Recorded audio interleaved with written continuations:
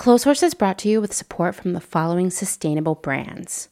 Selena Sanders, a social impact brand that specializes in upcycled clothing using only reclaimed, vintage, or thrifted materials from tea towels, linens, blankets, and quilts. Sustainably crafted in Los Angeles, each piece is designed to last in one's closet for generations to come. Maximum style, minimal carbon footprint. Shift Clothing out of beautiful Astoria, Oregon, with a focus on natural fibers, simple hardworking designs, and putting fat people first. Discover more at shiftwheeler.com. Late to the Party, creating one-of-a-kind statement clothing from vintage, salvaged, and thrifted textiles. They hope to tap into the dreamy memories we all hold. Floral curtains, a childhood dress, the wallpaper in your best friend's rec room. All while creating modern, sustainable garments that you'll love wearing and have for years to come. Late to the Party is passionate about celebrating and preserving textiles, the memories they hold, and the stories they have yet to tell. Check them out on Instagram at Late to the Party People. Vino Vintage, based just outside of LA. We love the hunt of shopping secondhand because you never know what you might find. Catch us at flea markets around Southern California by following us on Instagram at vino.vintage so you don't miss our next event. Gabriella Antonis is a visual artist and an ethical trade fashion designer. But Gabriella is also a radical feminist micro-business. She's the one-woman band trying to help you understand why slow fashion is what the earth needs. The one-woman band to help you build your own brand.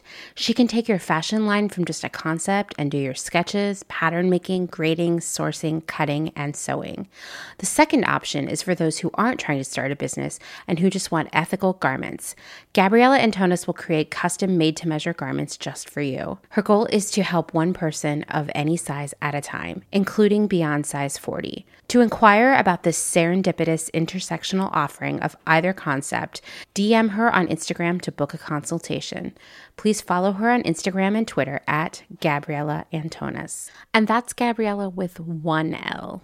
Gotta get that spelling right. Dylan Page is an online clothing and lifestyle brand based out of St. Louis, Missouri. Our products are chosen with intention for the conscious community. Everything we carry is animal-friendly, ethically made, sustainably sourced, and cruelty-free. Dylan Page is for those who never stop questioning where something comes from. We know that personal experience dictates what's sustainable for you, and we are here to help guide and support you to make choices that fit your needs. Check us out at dylanpage.com and find us on Instagram at dylanpagelifeandstyle. Salt Hats, purveyors of truly sustainable hats, hand-blocked, sewn, and embellished in Detroit, Michigan. Find us on Instagram at Salt Hats. Karen Kinney Studio. Located in Western Massachusetts, Karen specializes in handcrafted earrings from found, upcycled, and repurposed fabrics, as well as other eco-friendly curios, all with a hint of nostalgia, a dollop of whimsy, a dash of color, and 100% fun. Karen is an artist/designer who believes the materials we use matter. See more on Instagram at Karen Kinney Studio or online at www.ckinney.com. Gentle Vibes Vintage. We are purveyors of polyester and psychedelic relics. We encourage experimentation and play not only in your wardrobe, but in your home too. We have thousands of killer vintage pieces ready for their next adventure. See them all on Instagram at Gentle Vibes Vintage. Thumbprint is Detroit's only fair trade marketplace located in the historic Eastern Market. Our small business specializes in products handmade by empowered women in South Africa, making a living wage, creating things they love like hand-painted candles and ceramics. We also carry a curated assortment of sustainable and natural locally made goods. Thumbprint is a great gift destination for both the special people in your life and for yourself. Browse our online store at thumbprintdetroit.com and find us on Instagram at thumbprintdetroit. Blank Cass, or Blanket Coats by Cass, is focused on restoring, renewing, and reviving the history held within vintage and heirloom textiles. By embodying the love, craft, and energy that is original to each vintage textile as I transfer it into a new garment, I hope we can reteach ourselves to care for and mend what we have and make it last. Blank Cass lives on Instagram at _Cass, and a website will be launched soon at blankcass.com.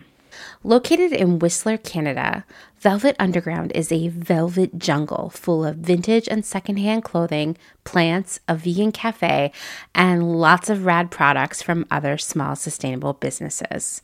Our mission is to create a brand and community dedicated to promoting self-expression, as well as educating and inspiring a more sustainable and conscious lifestyle, both for the people and the planet.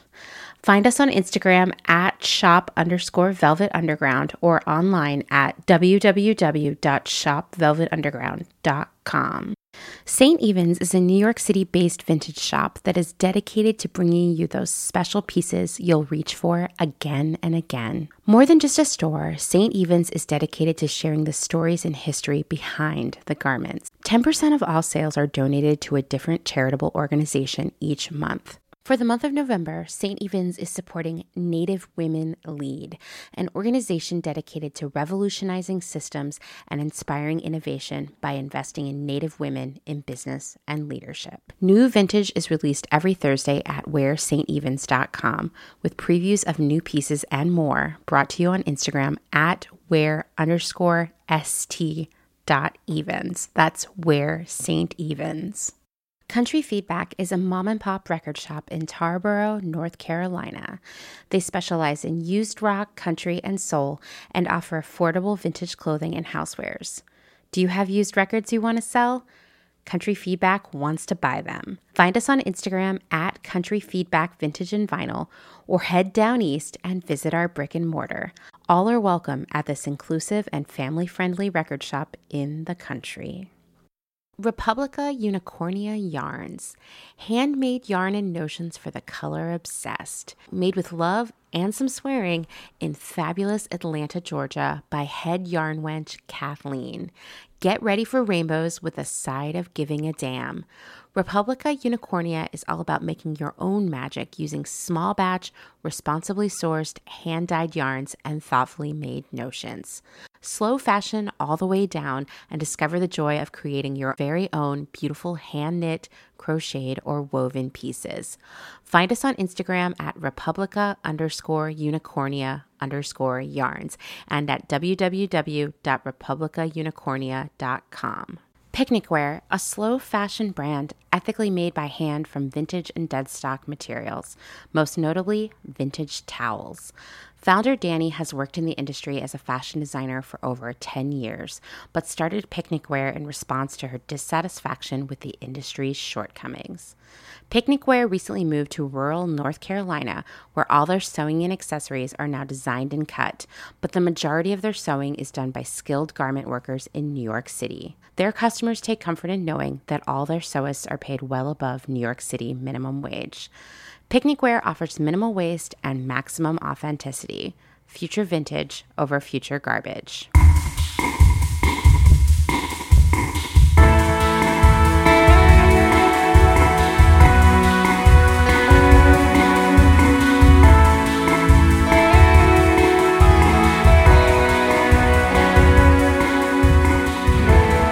Welcome to Clothes Wars, the podcast.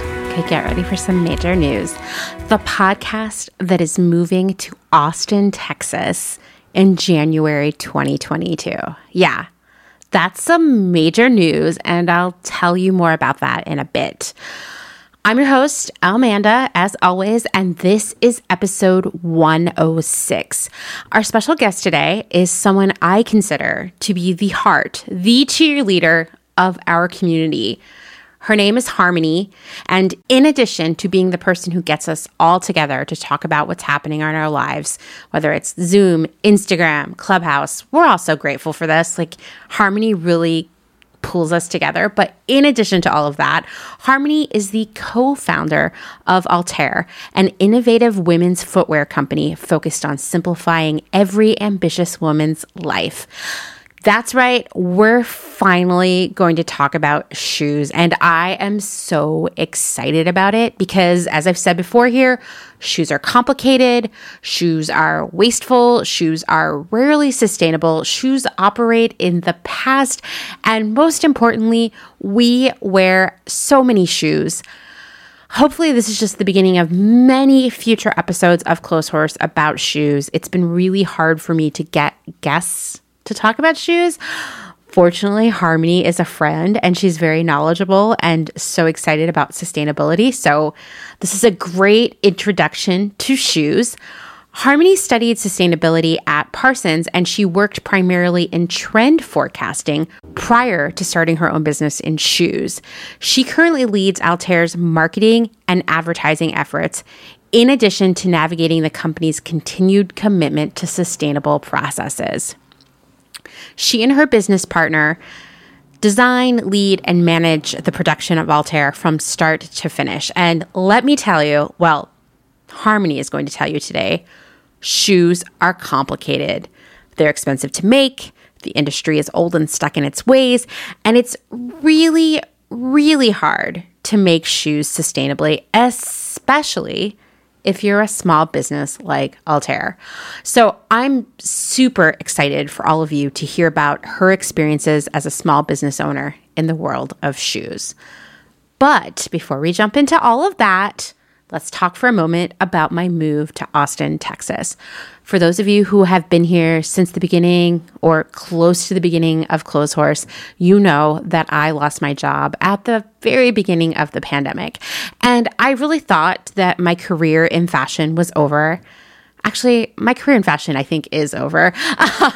But just my career in general was over as well, because I've kind of reached that point in my career where I'm senior level. There aren't a lot of jobs out there, and in the eyes of some, I'm way too much of a rabble-rouser at this point. I'm probably too old because ageism is alive and well in what I do. And in general, I just wasn't sure if I could go work somewhere else again because my last few jobs have been really, really traumatic. And I'm just saying that out loud to all of you because I don't think we often enough acknowledge that our jobs can be traumatic. We spend so much time at work, and when it's a toxic environment, it's bad for us. And I don't know, is it capitalism that tells us that, if our job affects us negatively emotionally, we're the problem, not the job? I'm here to tell you that probably the problem is the job, like very probably. So anyway, I've been working on Clotheshorse. I've been seeing clients. I've been doing all kinds of activism for unemployed people here in the United States. The unemployment insurance or compensation, depending on where you live, what it's called, that system is totally broken. It's unfair. It's inaccessible. Lots of people didn't get paid for a really long time, yours truly included. And so I began working with a lot of different groups, helping people out, fighting for changes, lobbying our elected officials, all the things I tell you to do about waste and the fashion industry. And one of the groups I worked with, it's called Unemployed Action. They asked me to become a media spokesperson. And I was a little nervous, but I figured, I am a smooth talker, as you know. So I said yes. And in September, I feel so lucky. I got to do an interview with Ben Castleman. He's an economics writer for the New York Times, and I'm a big fan of his work because if you know me, you know I'm an economics nerd. We had a delightful conversation. We actually were on the phone for a really long time just talking about supply chain issues and other things that I like to nerd out about. And, when that article came out, surprise, surprise, trolls looked me up and harassed me, called me a welfare queen, told me to get a job, stop being a special snowflake, all the greatest hits of trollery. And so, picture it. I am at a yard sale with Dustin. Well, it's a whole town yard sale. It's a town called Blue Ball. They were having Blue Ball days. I can't make this shit up, guys. This is a true story. And I got a push notification from LinkedIn on my phone. And first I thought, wow, I still have LinkedIn, that den of despair, installed on my phone. And the next thing I thought was, I'm not even going to respond to this because it's probably someone who wants to say something mean to me. But then the same woman found me on the Clotheshorse podcast Instagram and sent me another message. She seemed really nice. I looked her up. I said, fine, let's talk. And she told me that her father read my interview in the New York Times, sent it to her and said, you should talk to this woman. We need this woman for our business. And so that's what she was doing. And basically, she and her father have a small family-owned company of gift shops, and they want someone to come in and lead them into a more sustainable, ethical future with more meaningful product and, just all around a more meaningful brand.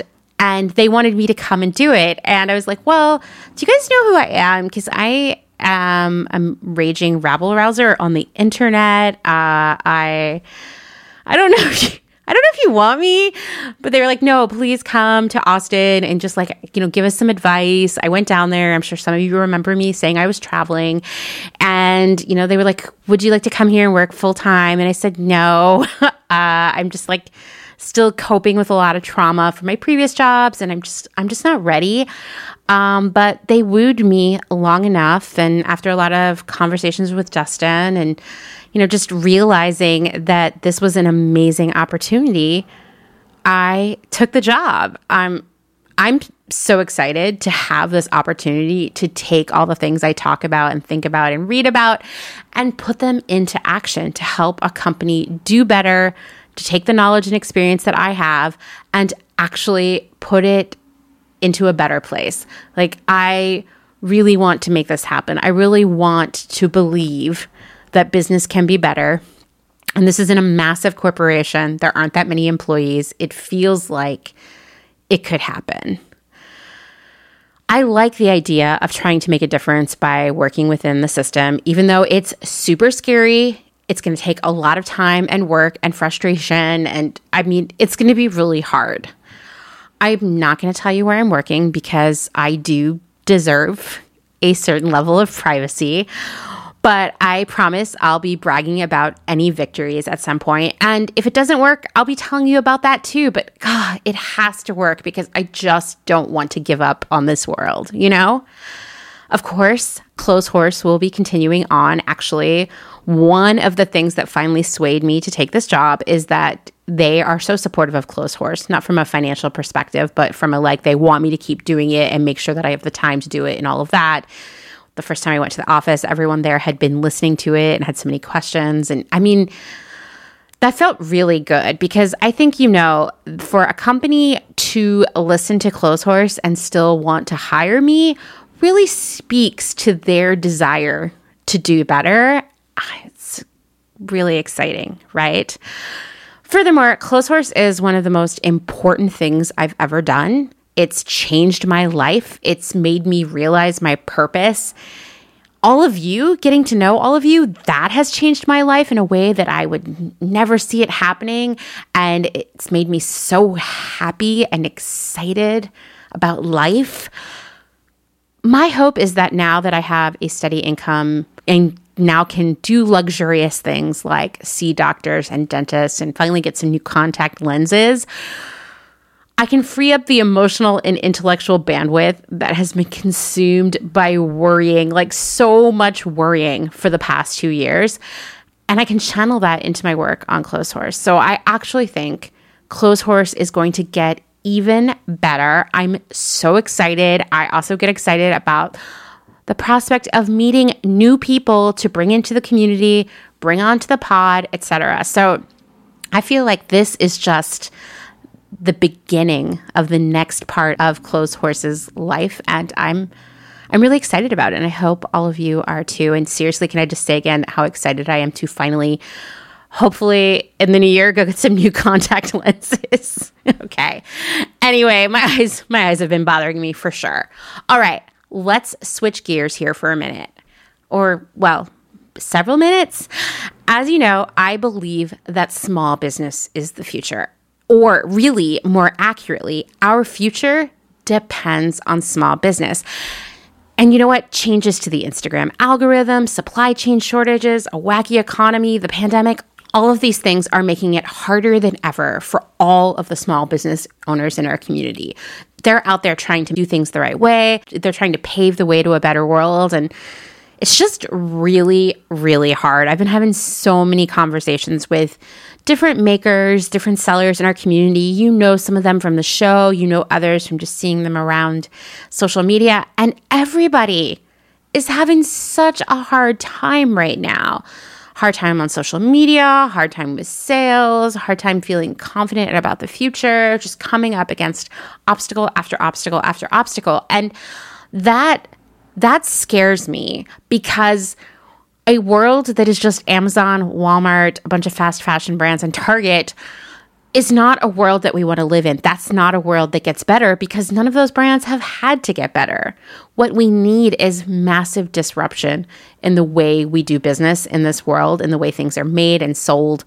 Obviously, we have to make changes on our end as consumers and as customers, but business as a whole needs to make a change, and that's going to come from small businesses. It's not going to come from Amazon one day waking up and saying, maybe we've been doing it wrong. That's not going to happen. It's going to come from below, from these small businesses. The good news, despite all of the bad news out there, is that small businesses are on the rise. That's not even good news. That's great news. According to the U.S. Census Bureau, Americans filed paperwork to start 4.3 million businesses in 2020. That's a 24% increase from 2019, the before times, and it's the most applications in the last 15 years. Although, side note here, the U.S. Census Bureau has only been tracking these kinds of statistics for about 15 years, but still, this is a peak. Experts are anticipating that even more applications will be filed this year than last year. So we're seeing a huge surge in small business, which, that makes me so excited. And I'm not the only one who's excited about this, because economists love to see this too. There's been a 40-year decline in small businesses in the United States. This surge is really exciting, and it's very unexpected after a 40-year decline in U.S. entrepreneurship. In fact, in 1980, 12% of employers were new businesses.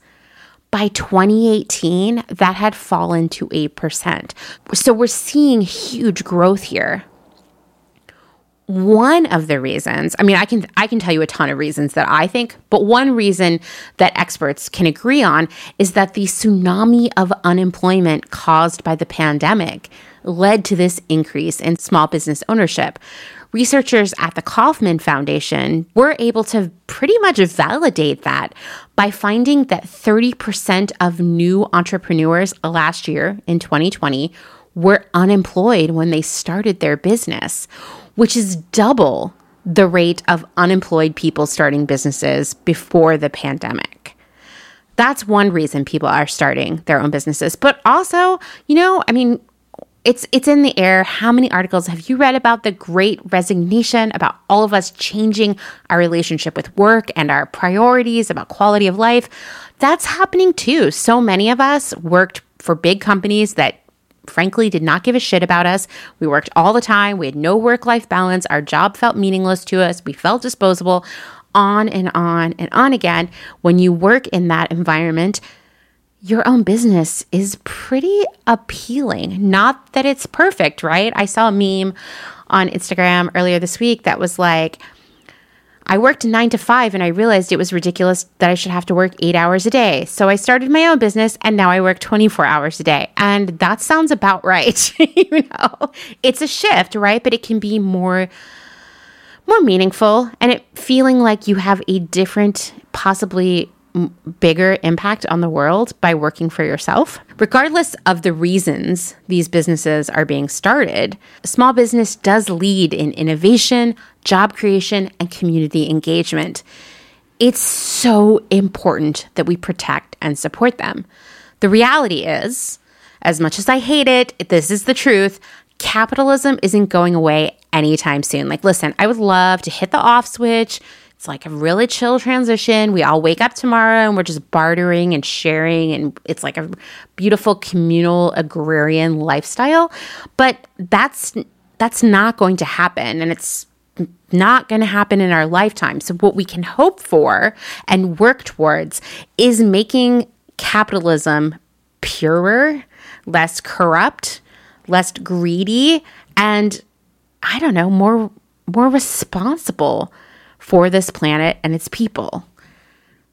That's the great thing about small business, because small business can be more engaged in that, often is more engaged in that, and can make changes in the name of progress a lot more easily.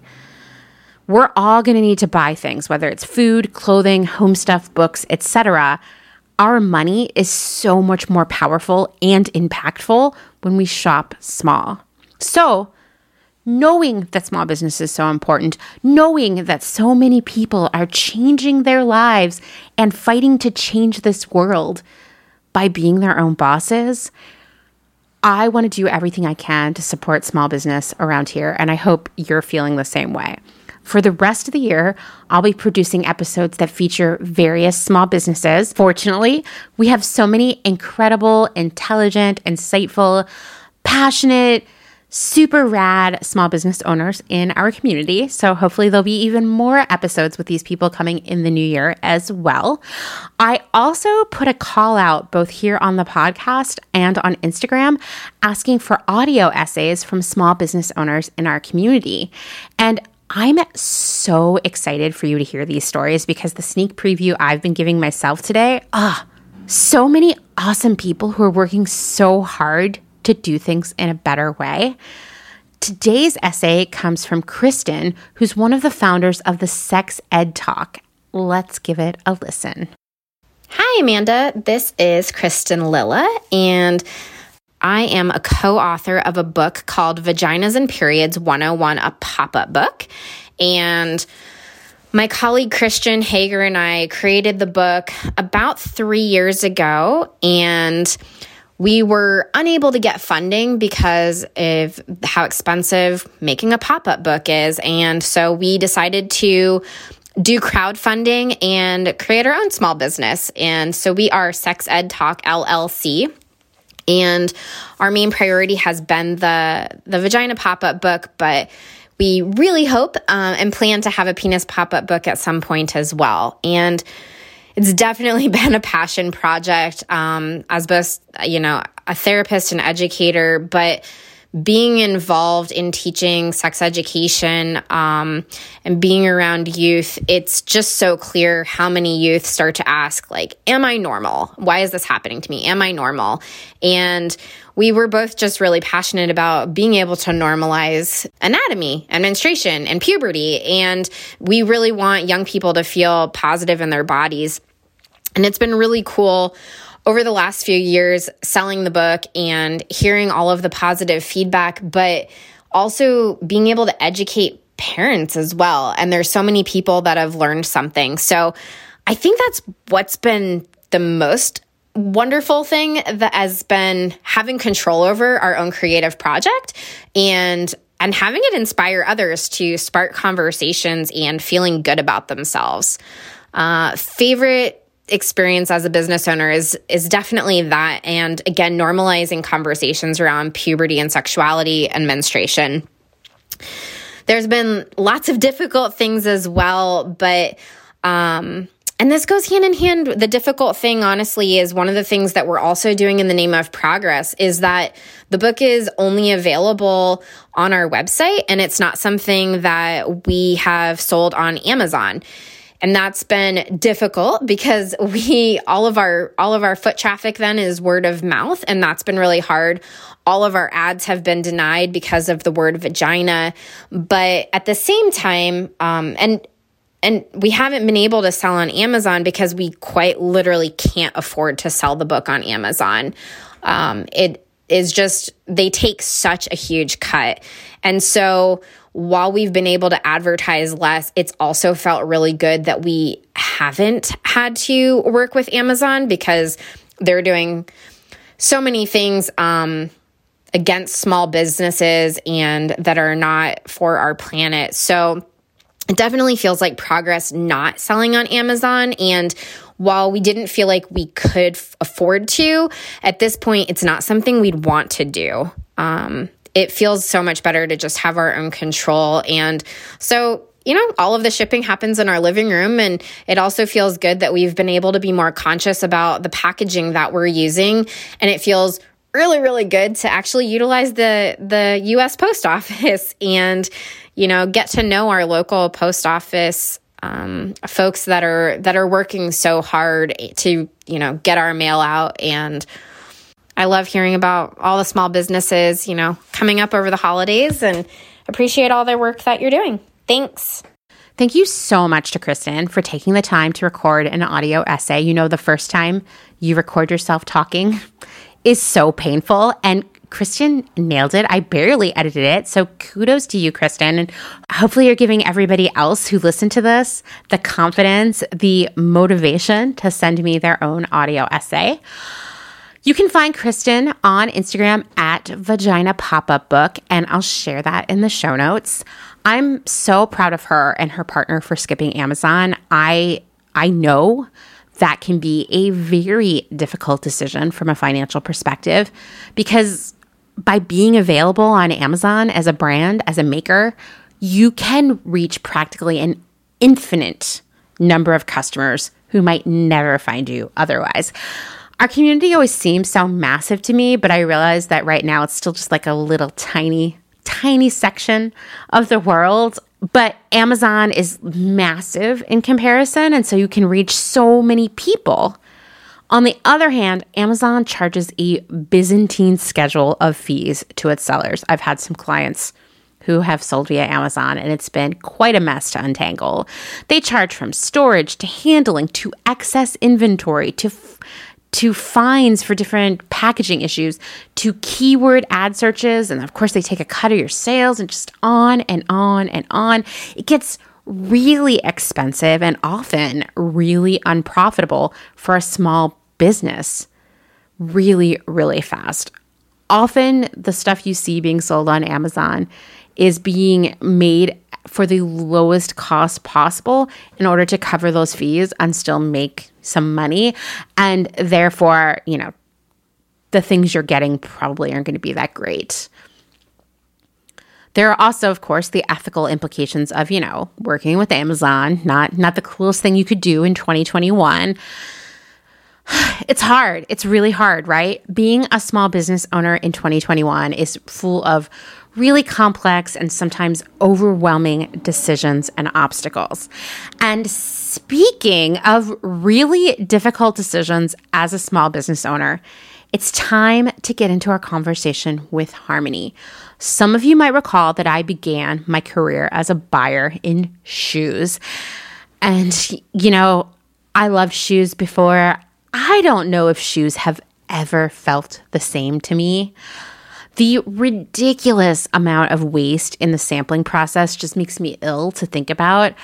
I've talked about that here before on the podcast, but I am haunted by the sheer volume of sample shoes, of perfectly good pairs of shoes with a hole punched in the sole, and therefore, of course, rendered completely unwearable. Those holes were punched just to avoid paying duties. The whole shoe is instant garbage, right? And then there was the pricing of the shoes. And, I worked for a fast fashion brand, and I gotta tell you, you would be shocked by how cheaply some of those shoes were made. $3, $4, $5. That's the landed price, meaning that paid for the transport, all of the duties. You know what we say around here? It's cheap because someone didn't get paid. And shoes, that's happening a lot. Furthermore, shoes are made of a blend of plastic and toxic glues. Even if the shoes are leather, they're often not biodegradable, and they're essentially non-recyclable without being completely disassembled, which, guess what? rarely happens. Yet the cultural trope for years has been women need a lot of shoes. We need shoes for this and shoes for that. This is the it shoe. That's the it shoe. You need a shoe that matches your purse. I don't think that happens anymore. That's more of like a 50s thing. But in general, women, shoes, synonymous in our culture. It's depressing, very depressing. So yeah, I'm excited to introduce you to Harmony so you can hear about how hard she is working to make shoes better at Altair. Let's jump right in.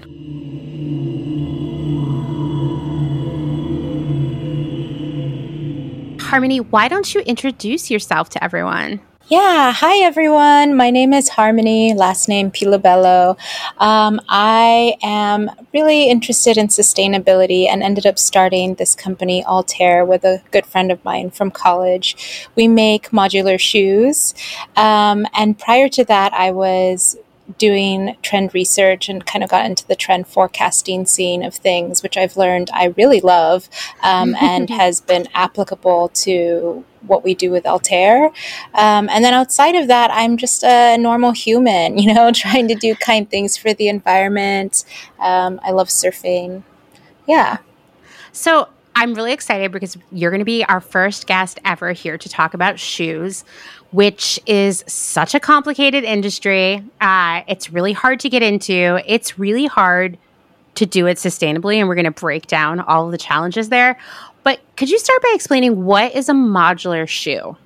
A modular shoe is something that I'm seeing more and more in the market. But at the time that we created it, what it was for us was a shoe that you could wear with different straps that you could change out. And the whole idea was that it was something that had a lot of versatility, that could work as hard as you do, and also prolong the life of the actual product.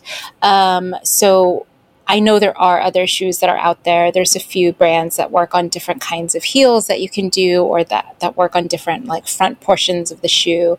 But for ours, it's particularly the straps, because we wanted the shoe to be as comfortable as possible, that it could, in theory, be worn by itself, and also just really change the style of it more so than the height or anything that would take too long to change. But essentially, a modular design shoe is something where there is a component of it that could change the way that it looks for the person wearing it. That's so cool. We just recorded an episode of The Department about Sex and the City. And I was like, one of the things that bugs me most about that show, which I have seen every episode many times, is that there is no way that Carrie Bradshaw is walking around New York City regularly in a pair of Manolo Blahniks. Like, there's just... How? How much money is she giving to her podiatrist? Yeah, it's just not possible. It's just not possible. If she were, she would have like an ankle wrap on in every episode, right? It's true. Well, okay, let's talk about starting your own shoe business, which I am just assuming is really, really hard. What are the challenges of making shoes and doing it well and ethically and thoughtfully?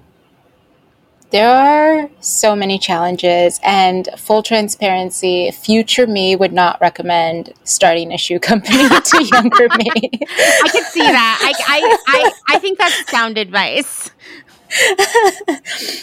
We went into this initially we had these really amazing, pure dreams of what a sustainable shoe company would be. We had all these plans of, disrupting the industry, because those were hot topics at the time that we started this. And then, once we started it, there were a lot of obstacles or bumps on the road that we hadn't thought of before. So for example, it's like meeting minimum orders. And there were a lot of third-party suppliers that weren't really willing to work with us because we didn't have an established reputation, didn't have tons of money to promise that we would be able to order several rounds with them. And yeah, that was definitely one. So that was one thing. And then the other issue was, because at the time we were still so young, we were in our mid-20s, a lot of these other factories that were more established, kind of the old guard of fashion and manufacturing, didn't really take us seriously, partially because of our age and at times because of our gender. So that was an interesting obstacle for us. And then also because we had a new idea that wasn't the traditional way that you would make shoes, it kind of added this extra layer of doubt to other people wanting to work with us. So that was really interesting. And then on top of that, because we were both very interested in making it sustainable from the beginning, at the time, it wasn't like a hot topic. It wasn't as trendy to talk about. And a lot of these factories and people we were working with weren't as interested in talking about certifications. They were suspicious of the questions we were asking, so at times they would just decide not to work with us because we asked too many questions and didn't have the money to make it worth their time.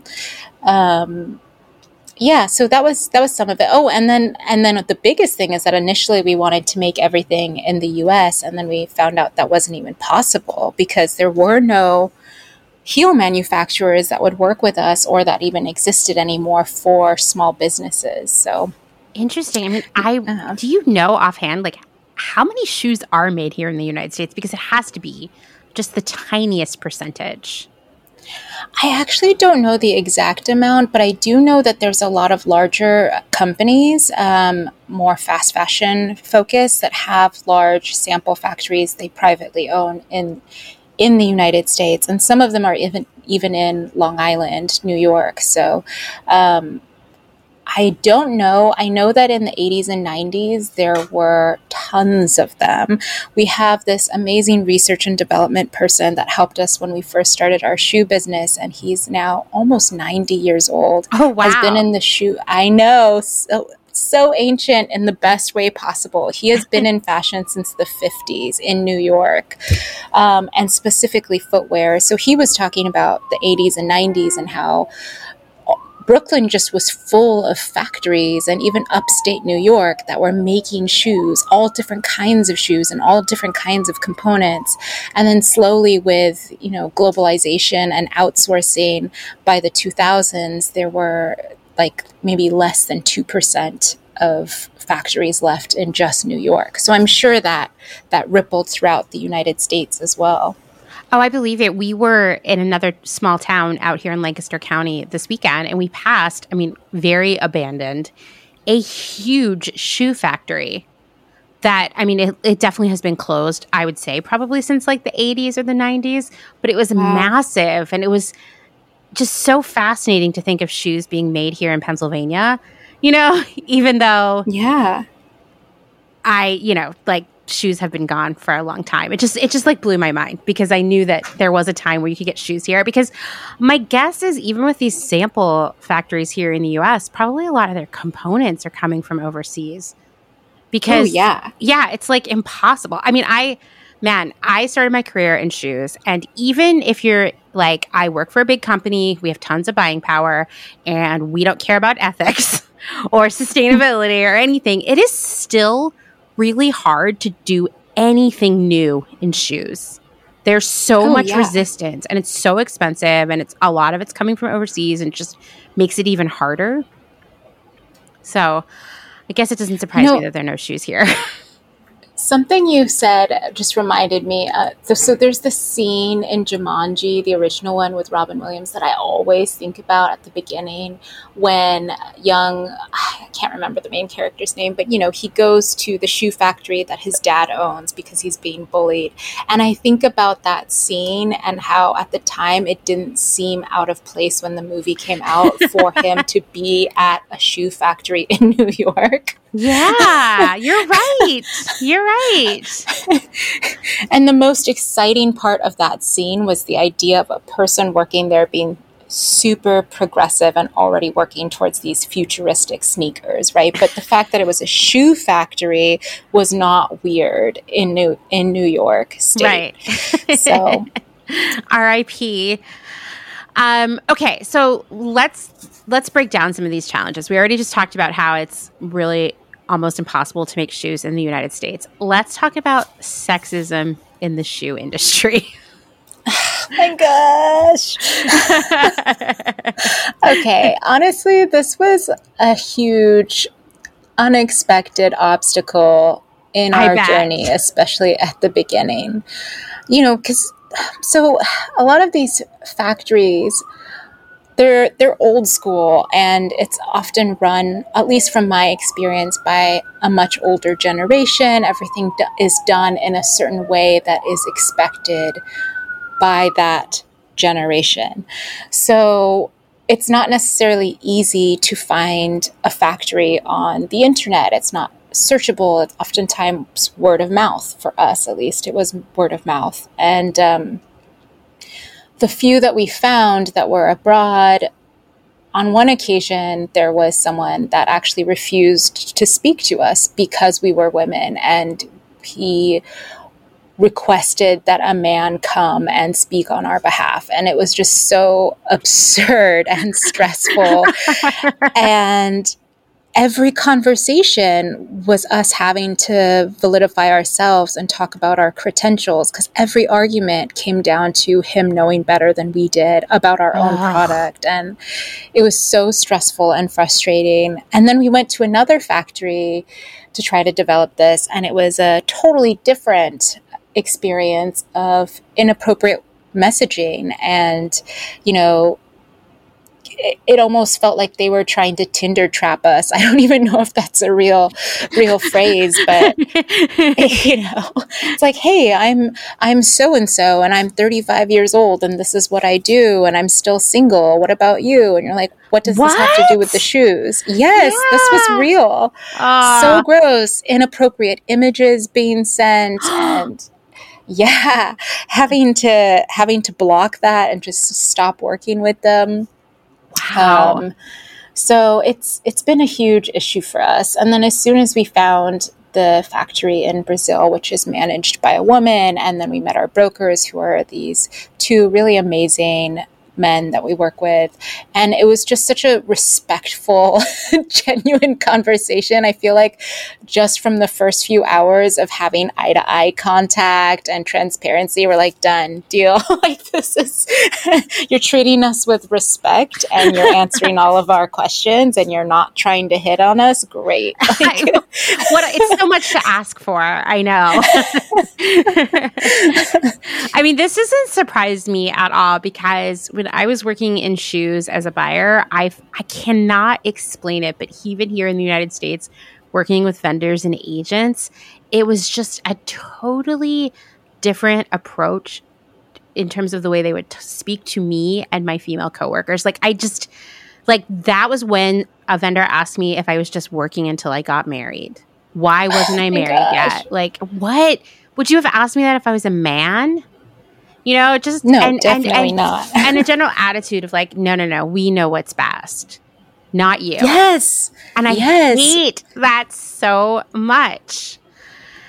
We encountered that a lot, and it kind of worked against us, right? Because we were young, in our early 20s, we had a new idea, and it placed a lot of self-doubt. And honestly, there was one point working with one of these factories where it was so negative for us and terrible. Like, so we had gotten to the point where one of these factories, the one that didn't want to talk to us because we were women, finally made some samples, and they were so bad to the point where we got like 2 left sides to 1 pair of shoes, and they were wildly different sizes, and they refused to admit they were wrong.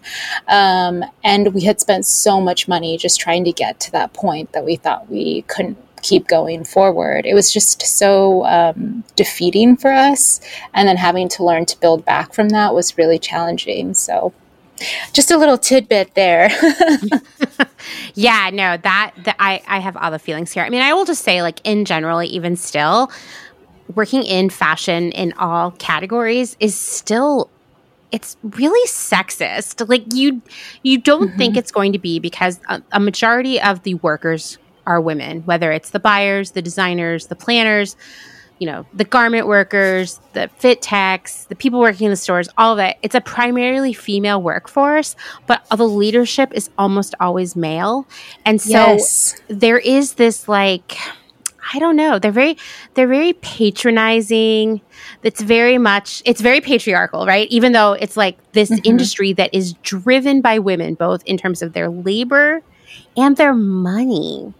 And yet I would sit at a table where I'd be the only woman, and I was actually there to speak about my business, and all the men just talked over me and wouldn't let me get a word in edgewise. I was like, you guys don't even know anything. You know, so you don't even know anything. Like, why are you doing this? But I mean, you know, my first job where I worked for quite a while, we had open floor plan seating. It was a big company. So, you know, open floor plan means we just sit in rows out in a big open room. And then there were offices on one side of the building that were for the executives. And everyone sitting in the open seating was female. And everybody in the offices was male. And it was just, wow. I was like, wait a minute, this doesn't seem fair. Like, I actually have a better eye for clothing than that guy, you know? Wow. Yeah. And I don't think that has changed. I mean, my hope is that it will, as more and more women get the opportunity to be entrepreneurs and own businesses and, you know, take over the industry. But it's surprisingly male dominated. It is shocking how male dominated it is. And even when you go up to the very top and who's profiting the most, it's men. Mm-hmm. So, yeah, I could go on a whole separate diatribe about that, but it's just these mixed feelings of feeling like profit is being made off of women. That's essentially what my feelings are about different aspects of fashion, specifically fast fashion. So totally. It's like it's being made on one end with the exploitation of female workers in the garment factories, the fabric mills, et cetera. And then it's being made on the other end with the customers. Mm-hmm. And, you know, a lot of retail workers are women as well, and they're not being paid a living wage or being given regular hours or benefits. And so the industry, especially fast fashion, really hurts women in so many ways that it upsets me when I see influencers who, you know, on one hand will be posting about like what a girl boss or a feminist they are. And then the next post is like, look at my new Boohoo outfit or my Shein haul. Oh and my gosh, it's so infuriating. So infuriating. I'm like, please don't. Just stop. You're not allowed to use that word ever again. You are not a feminist. Please just get out of here. You know? I've been having this hard time lately of learning to be okay with where other people are at in their journey of feminism. But I did recently encounter someone that is working on becoming an influencer, was all about women's rights and gender equity. And then she was talking about how much she loved her new dress from Shein. And I was trying so hard not to cringe because she was talking about how cheap it was. And I think it was something like $30 for her dress. I'm like, this is literally not possible without affecting other women who are making this for you. So yeah, it hurts. It hurts. You're right. I need to come to peace with where other women are in their journey with feminism. Because I'll get upset and I'll be like, I got to put my phone away. I have to stop looking at my phone. I'm getting really upset and I don't want to get in fights with people on social media. It's like it's a waste of my time, you know? Anyway, okay. So sexism, check. Let's talk about, this is like one that I think a lot of people are going to be surprised to hear, but is so, I mean, in any category of fashion is really challenging, but in shoes is particularly difficult, are the MOQs, also known as minimum order quantities. And this is like the minimum amount you have to buy in order to have something made. And in shoes, it is crazy. Yeah, so that I honestly feel like is the worst, and also another huge obstacle for us when we were making shoes, because there's so many different components, you know, so it all adds up. If you have to have, you know, 10,000 outsoles per style, per, you know, size, then it just becomes this absurd amount of money, even if at the time it seems like, okay, it might be, I don't know, 50 cents for this rubber outsole, but then you multiply it by 10,000 and that's outrageous for a small business. You can't do that. So, there's multiple challenges, because then for us, like, we would find someone that was willing to work with us, but it would be times 10 the cost that it would if we could meet the minimum order. So then it's almost like you find yourself wondering, well, do I need 10,000 pairs of outsoles? And can we pay for storage because it's almost the same price now? So there was a lot of that back and forth, and it just made it hard to move towards the direction that we wanted to, specifically with, vegan materials or really innovative materials that were, to their credit, also small businesses. So they had higher minimums at times. So yeah, just affording the materials, if they had smaller minimums, was hard. And then meeting the minimum was really hard, especially from an accumulative perspective. Something I was thinking about just now was the differences, right? So for us to meet the minimum orders on boxes, right? Like the final shoe box that the item goes into was a little bit easier because it doesn't have to come in different sizes. Right. It could last for multiple seasons. But then with things like leather, if you want to make one shoe that's seasonal, and in our case, we try to only order as much as we know we can sell. We don't over order. So the price is like times 2 if we want to order just one skin instead of 25 skins. I could go on about it. It's just so horrible for small businesses to meet these MOQs. It is. And I mean, and that happens in clothing as well. Or like, if you thought you wanted to start a sunglass company, don't bother, because you have to order like 100,000 units of one style. Because you have to pay for the plastic mold that was created to make it. And especially in shoes, though, this is like this kind of, it squashes small business and new ideas, and it really allows these same shoe brands to just continue to dominate and kind of sell us the same stuff over and over again, and not even really have to think about their practices, because they're our only option. They're the only company that has the buying power to buy all those soles, and the skins and the laces and the boxes and everything else. And so it's really hard to be a disruptor in the shoe area. It's true. And there's also, again, I guess it's hard to explain for me right now, but because there are so many pieces that go into making a shoe, meeting the minimums for everything, including the actual factory that's producing it, is extremely difficult to navigate as a small business. And it's also from a perspective of like just 2 of us, right? We don't have a team of people researching all these possibilities and then like, in some cases, we found a leather company that was willing to work with us, but they were in a different country. So then it didn't make sense, because we'd have to pay for all the shipping and import taxes to go to Brazil. And so, it's a giant nightmare. And then even with these larger companies that are doing cool, sustainable things, like they can access those materials and they can pay for it. And then it sets this standard for consumers that are like, well, if you want to be a sustainable company, why aren't you using this particular material, or why aren't you using this cool thing that this large VC-backed company has? Yeah, I know. I mean, like I can think of a company that you're referring to right now who I believe I read had raised $500 million in the last few years, and it just blew my mind, because it's so hard to raise money for a business, especially, I think also, I'm just thinking like when you're a woman, it's so hard. Yes. Like no one's going to give you $500 million right now, but these dudes are being given $500 million to make a few sneakers. It just blows my mind. And it upsets me also, but... It upsets me, and it's oftentimes people who are not from fashion. Totally. 100%.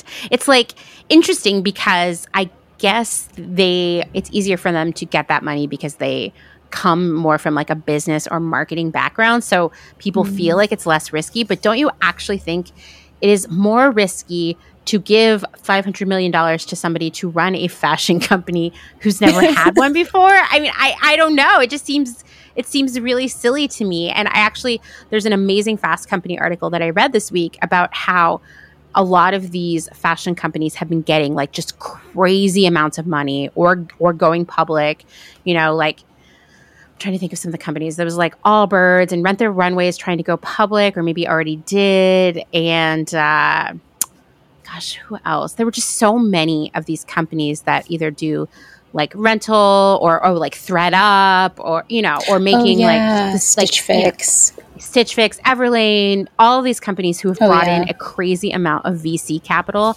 and none of them are delivering the profit that those investors expected.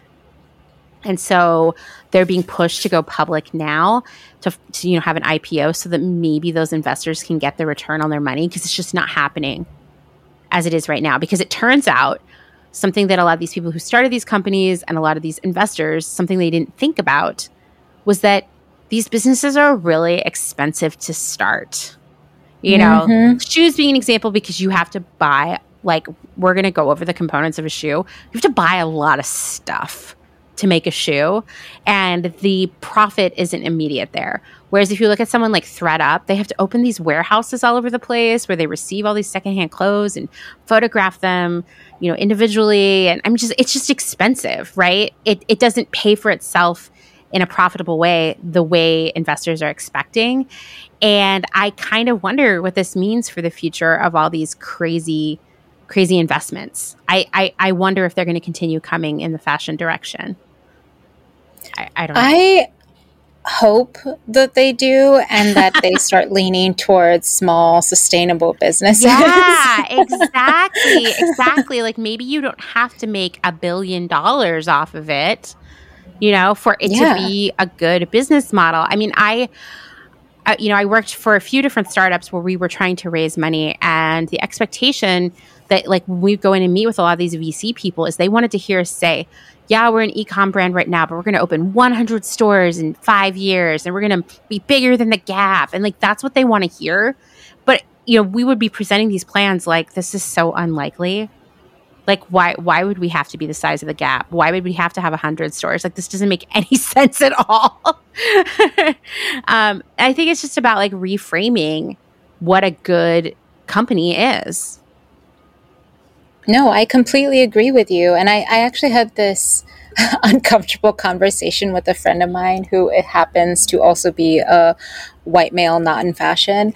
But cool. He was telling me like, oh, you could easily get funding. You just have to write a letter, like a page long proposal, and just really inflate a lot of the things that you think you could do. God. You have to really sell this image to them.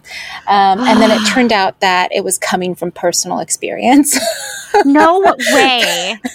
This person fight someone. Right? This person had an idea, no experience, wrote a page proposal, got $1 million. And I was so sick to my stomach, and then never, ever made it happen. What? Yeah. That was real story, folks. Yeah. Meanwhile, like one of the startups I've been working up with for like 4 or 5 years now is a zero waste grocery, and it's almost entirely female team, and like no one wants to give us money. They're just like, I don't know. I want to. I'll shop there. They're like, groceries seem risky. And I'm like, really? Because like, it seemed like it was the only industry that did well during the pandemic. It's been 100%. really, really hard. And of course, we're always talking to men. We've had some even men in the like sustainable food chain kind of space. And they've been really mean to us. Well, that's the worst case scenario. Sometimes just really condescending. That's the best case scenario. And it's just been a really interesting journey, because we're only asking, this is like not an amount of money I have, but we're asking for $3 million. And that's not a lot for a business. Yeah, it's not a lot at all. And it's a business that's profitable within 2 years. So it's just, wow. It's just ridiculous. It's like, I don't know. We're looking, like one person was like, we'd actually like, I don't know, have you thought about getting into psychedelics? Because that's where we really want to put our money right now. And I was like, that's a different business. Like, why are you saying that to me? That is so fascinating. I hadn't even, I mean, in my mind, every single person needs food and shops. So why wouldn't you invest in what you're doing? You know, I mean, it's more reliable than fashion in a lot of ways. Right? That's how I feel. I'm like, this is like, you can't lose with groceries. Everyone has to have them. It's non-negotiable. Yeah, it's been really bizarre and very stressful journey to try to get money. And, you know, I think we're all like, just like, is it even possible now? I don't know, because we're so many years into it. Anyway, enough business talk. Let's talk about, you made a list of the components of a shoe, and I swear it's like a scroll. It's so long. So I think this is going to be really interesting for the listeners, because, you know, you probably look at your shoe and you're like, okay, I see it. It's got some like shoelaces maybe, and like a sole, and like there's the stuff inside. That's it, right? But well, go ahead, just start telling us it, because it's a really long list. Okay. So, and honestly, I may have even left out one or two things, just full transparency, because I was like trying to go backwards from what the final product is. But essentially, first thing you need is a last. And a last is the mold that you're going to base the shoe off of and wrap the shoe around. So you have to get a last, and then you have to make a last for every single size and different style, right? So if I have a boot, it has a completely different last from a sandal.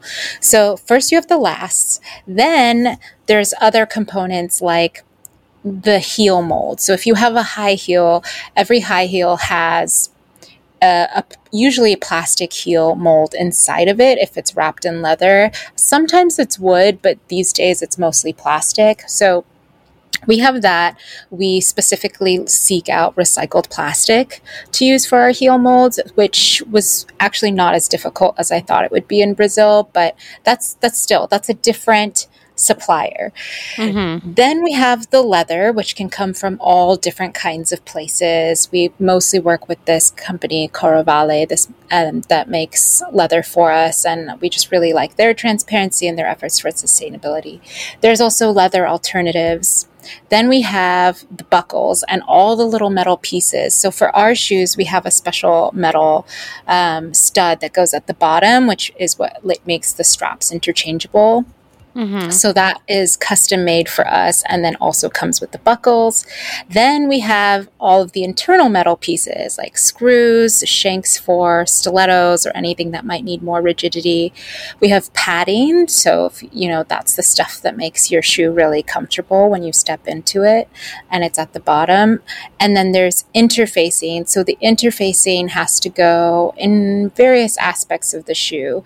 We'll put some at the toe, to help structure it, and then it'll also be inside of the straps, just various areas where we want to keep that shape. And then we have the midsoles, so for us it's cork, and we have the outsoles. We have a rubber blend outsole, and then we also have the hard paper packaging that we make for the shoe boxes, which comes from a different supplier than the person who makes the tissue paper packaging. And all of these places have a minimum order.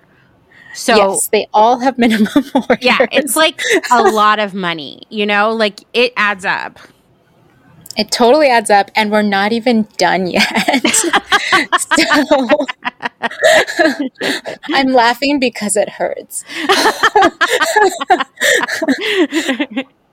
Okay, so in addition to this, we have fabric shoe bags because we didn't want our shoe straps, like the straps that go onto the shoes, to always come in paper packaging. So we were trying to limit that. And we had to get a fabric supplier that could make these fabric shoe bags for us. So there's that. Then there's also the person that does just metallics and metallic treatments. So they do the metallics for our bags, our boxes, and our leathers. And it's the thing that says Altair and makes it look luxury. And it's literally like, we've done testing. the metallics on our boxes is the difference between someone translating as, yes, I'm willing to pay for this shoe, aka experience of buying something online, versus thinking maybe I'll only buy it on sale, or maybe I'll buy something from a fast fashion brand instead. It's like the metallics that we need to sell the idea, right, of paying for this ethical shoe. So then there's the lift, which is like the world's tiniest piece of hard plastic that you have to put onto the bottom of all the shoes. Right. It's the thing that wears out that people often can get replaced at a cobbler. And then we also have the treatments. So every now and then we'll do like a specialized strap or a shoe that has cut out flowers, or maybe it has a really cool like printed pattern that looks like reptile, but it's not actually reptile. And then we also have anything that's pleated or studded. So those are different suppliers each. And then we also have the actual factory. So whenever we talk about things that we're doing at the factory, this is the place where all those components are coming together and being built. And that's just to make the shoe, right? So at this point, you now have a finished pair of shoes in a box at a factory. Then after that, you have to coordinate with an international shipping company that will transport it to your fulfillment center. Previously, if you asked me a year ago, that would have been our studio because we shipped everything by ourselves. But now it's going to a fulfillment center in Florida. Okay. Which we found out you then have to pay for a separate courier who charges you for every minutia. Just to open the shipment costs something, to break the shipment, to put it inside of a truck and bring it costs something. So that's a different person. And then the actual fulfillment center, and then the actual shipping company like USPS or UPS that goes to the customer. So in total, this is not even counting any interaction that it has with me or my business partner. That's about 20 to 23 different suppliers that have to all be coordinated into getting one shoe to a customer. Wow. That was a long list. Sorry. Yeah. I mean, the thing is, this is like anything we buy, although I will say just shoes are a little bit more complicated, right? It's because there are so many different materials. Like when we talk about how few shoes are recycled, it's because you kind of have to reverse engineer everything that you just said. Oh, I didn't even count the glues. Like you've got to get glue from somewhere too. Oh, yeah. And a lot. You know, a lot of glue. And it's just like, to recycle a shoe involves paying someone to, ship it somewhere, right? And then paying another person or a lot of people to disassemble shoes, which it's interesting. Like you probably think it's really easy to destroy a pair of shoes, but like if you really, really want to break down a pair of shoes so that all of the metal can be recycled, plastic, whatever, it's really, really hard because there are a lot of like secret parts of shoes that you just aren't thinking about, or like even taking out the eyelets and things like that. Like this is hard work and time consuming. I tried to take apart an entire shoe. Whoa. It was really hard and I gave up. And I ended up asking the factory to just send me all the different components not glued, like separately. Wow. Wow. Yeah. I mean, it's like really, really hard. And so like there are a couple services out there. I can only think of one, actually. I don't even know why I'm saying couple. I can think of one top of mind where you can send in your shoes and have them recycled. But like it's expensive. And that can be, people are like, why would I spend $100 to get my shoes recycled? Well, guess what? Like it's $100 worth of work to disassemble and recycle a shoe. It's crazy. And it's like one more reason that we shouldn't be buying tons of shoes, but it's like, there's been this like, I don't know, it's like a trope of this century that's like women should have a lot of shoes. Like you need to be into having lots of shoes as a woman. It's a personality characteristic or something, Yeah, I agree with you. And even looking at apartments, I feel like I've had realtors try to sell me on closet space. It's like, oh, so you could put all of your shoes here. And I'm like, well, you don't know I'm a shoe designer that has to have all the samples. No. That's just a judgment. You're stereotyping me. Yeah. But yeah, I agree with you. Yeah, it's interesting. Like every time we watch an episode of Married at First Sight, every season, they have to go look at each other's apartments and decide who's going to move into whose apartment. And every woman's apartment has way too many shoes that they never wear. Because that's the other thing is like, whether a pair of shoes costs you $10 or $1,000, they're all really hard to take apart and recycle if they're recyclable at all. So it's not even about like, I think, Carrie Bradshaw spent her entire retirement fund basically on shoes, but like you could just also have 100 pairs of $10 shoes and it's still just as bad, just irresponsible. We got to get out of the like, you need a lot of shoes mindset, because how many shoes do you really wear? That's why I love this modular idea, like getting a lot of wear out of one thing. That actually is a huge part of what inspired it for us, was because we both lived in New York at the time, and Shilpa had like I think it was a 210 square foot studio that she shared with her husband. Oh my God. Yeah. So as you can imagine, they stayed with family during the pandemic. Yeah. But, we wanted shoes that took up as little space as possible and that didn't put more waste, essentially. Like, we didn't want to make shoes that people were just buying and pumping out. We wanted a reason for people to buy our shoes. We wanted the reason to be so that you could have one shoe that is really well made and just keep buying straps to change with all the other Altair shoes that you have, So for me, I have like literally one sandal of ours that I love, that I have been wearing all summer with different straps. And it's still in really good condition because we made it to last. So if I was not a shoe designer who owned her own shoe company and had to have all the samples in her closet, I would say that I only have one pair of slides, one sandal, and one high heel that I wear regularly all year round with different straps. And the 4 straps that I use the most can change between all 3 bases. So it's actually like 12 pairs of shoes. So yeah, sorry, that was a non sequitur. That was like a long tangent. No, I mean, it all points to this idea that like somehow, I mean, like, listen, there's a lot of different nonsense that like consumerism, fast fashion, capitalism, if you will, has sold us. And one of them is this it's a major fallacy that we as women should have a lot of shoes. Like that's just a personality characteristic that we're supposed to have. And anybody who has a lot of shoes, I dare you to go in your closet and tell me when you've worn them the last time. And I guarantee you've got 2, 3, 4 pairs that you wear regularly. And that's it. Because no one needs 50 or 100 pairs of shoes. Like, what are you going to do with them? No, definitely not. Right. And I wear clothing as creative expression, and I still don't wear that many different kinds of shoes. No. I mean, listen, it's got to be hard to be in the regular old shoe industry right now, like trying to get people to buy tons of shoes when they haven't left their house in 2 years. And like, I know for me, I've basically been wearing house shoes for 2 years. But like in general, I think this can be a great reset for us to think we don't need 100 pairs of shoes. We don't need 50. I don't know if we need 20.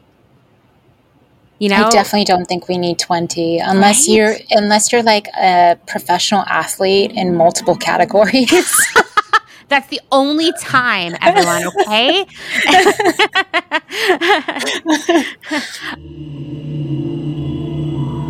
Hey, everyone. I'm so excited to announce that one of my favorite brands, New Works, is an official sponsor of Clotheshorse. I've been a fan of New Works for a long time because they have unique prints created by some of my favorite artists.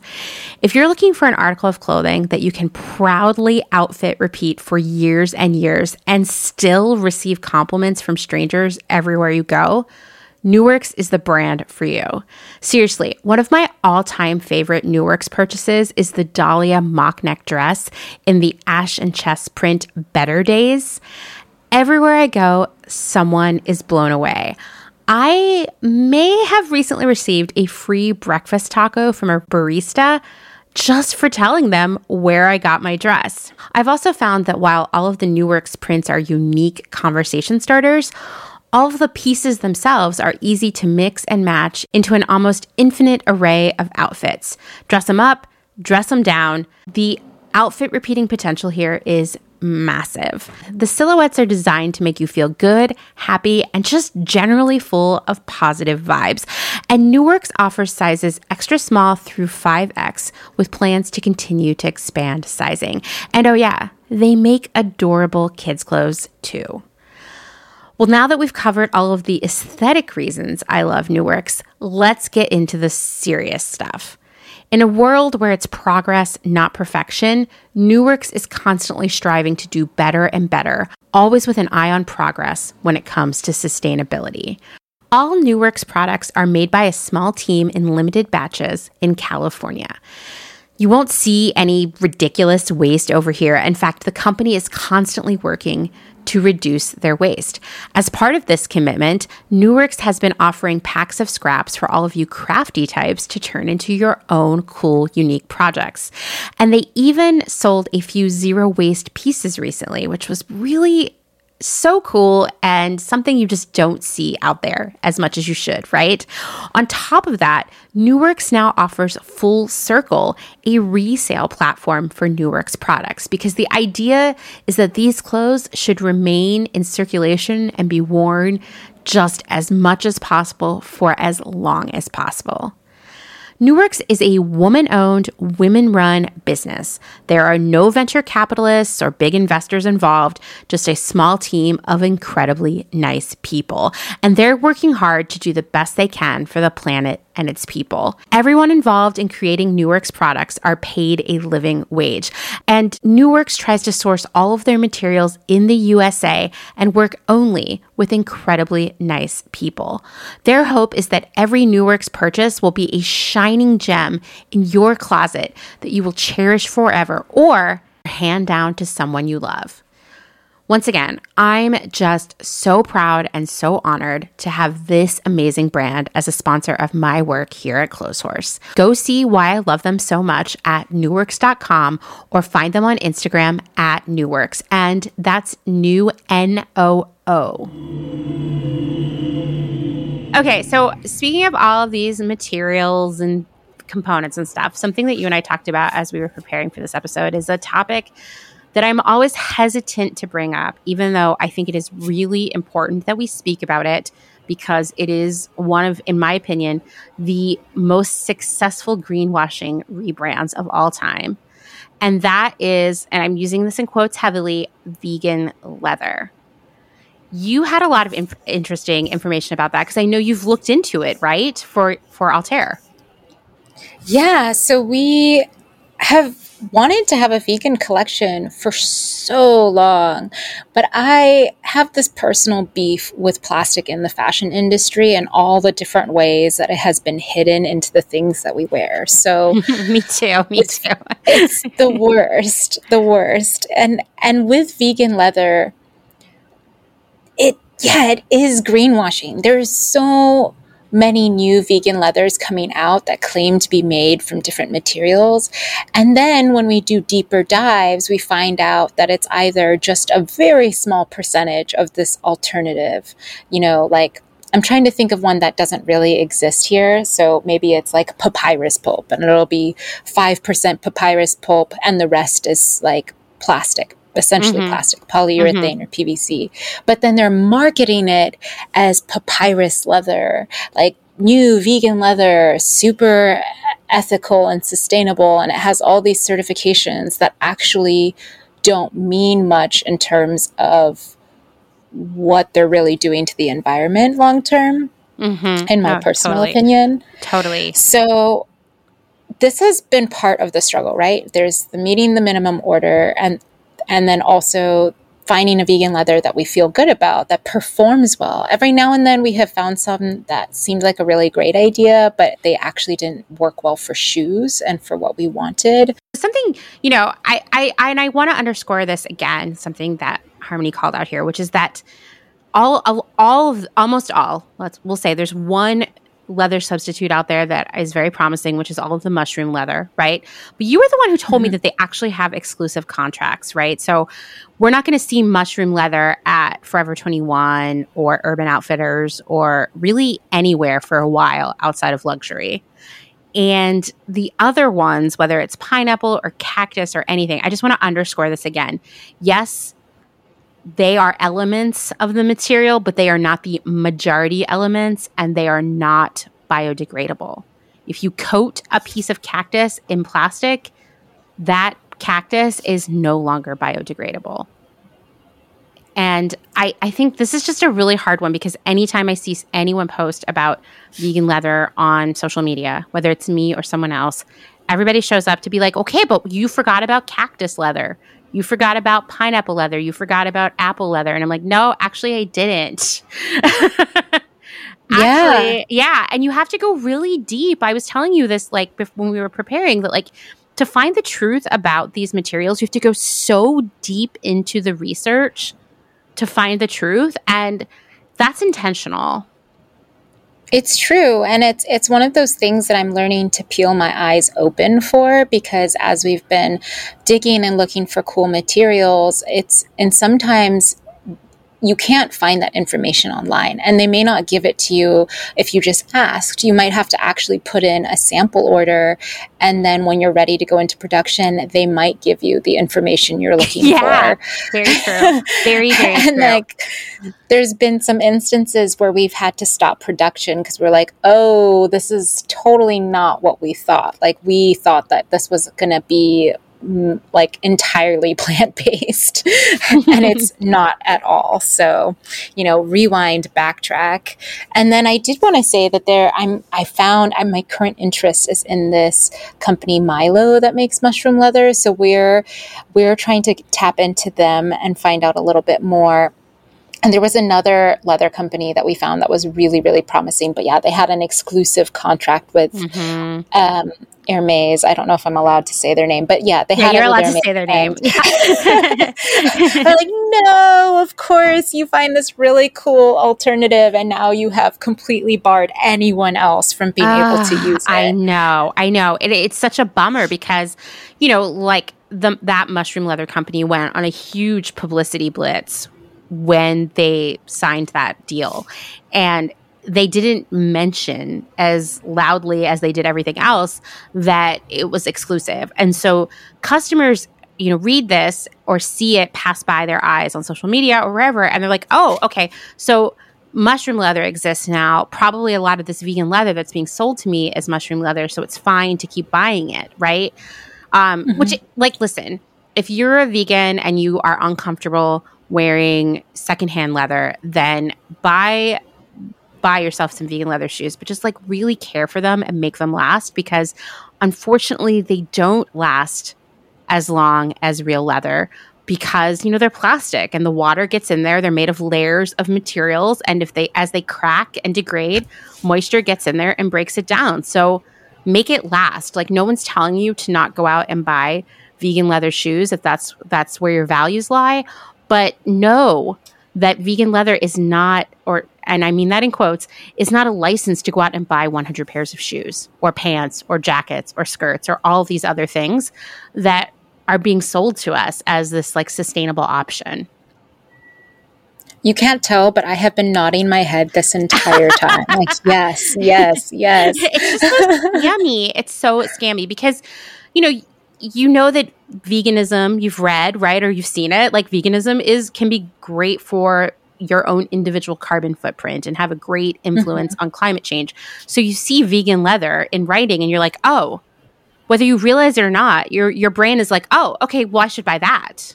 And like, I could probably buy a lot of it and it wouldn't be bad for the planet. And that's not an accident, because vegan leather is just as vegan as can of soda or your iPhone. But like, my iPhone isn't called a vegan phone,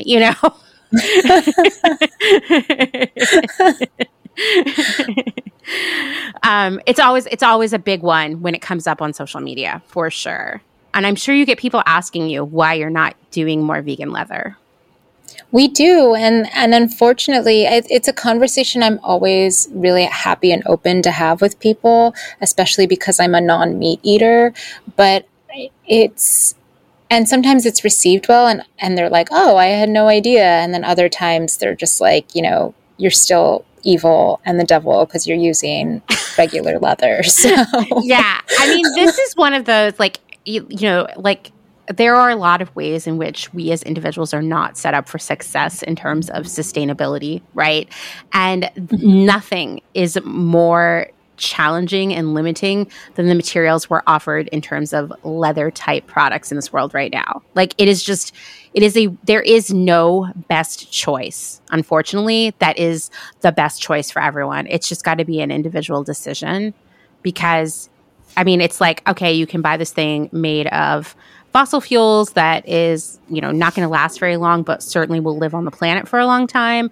Or you can buy leather, which has all kinds of ethical considerations attached to it too. So, like, what are you supposed to do, right?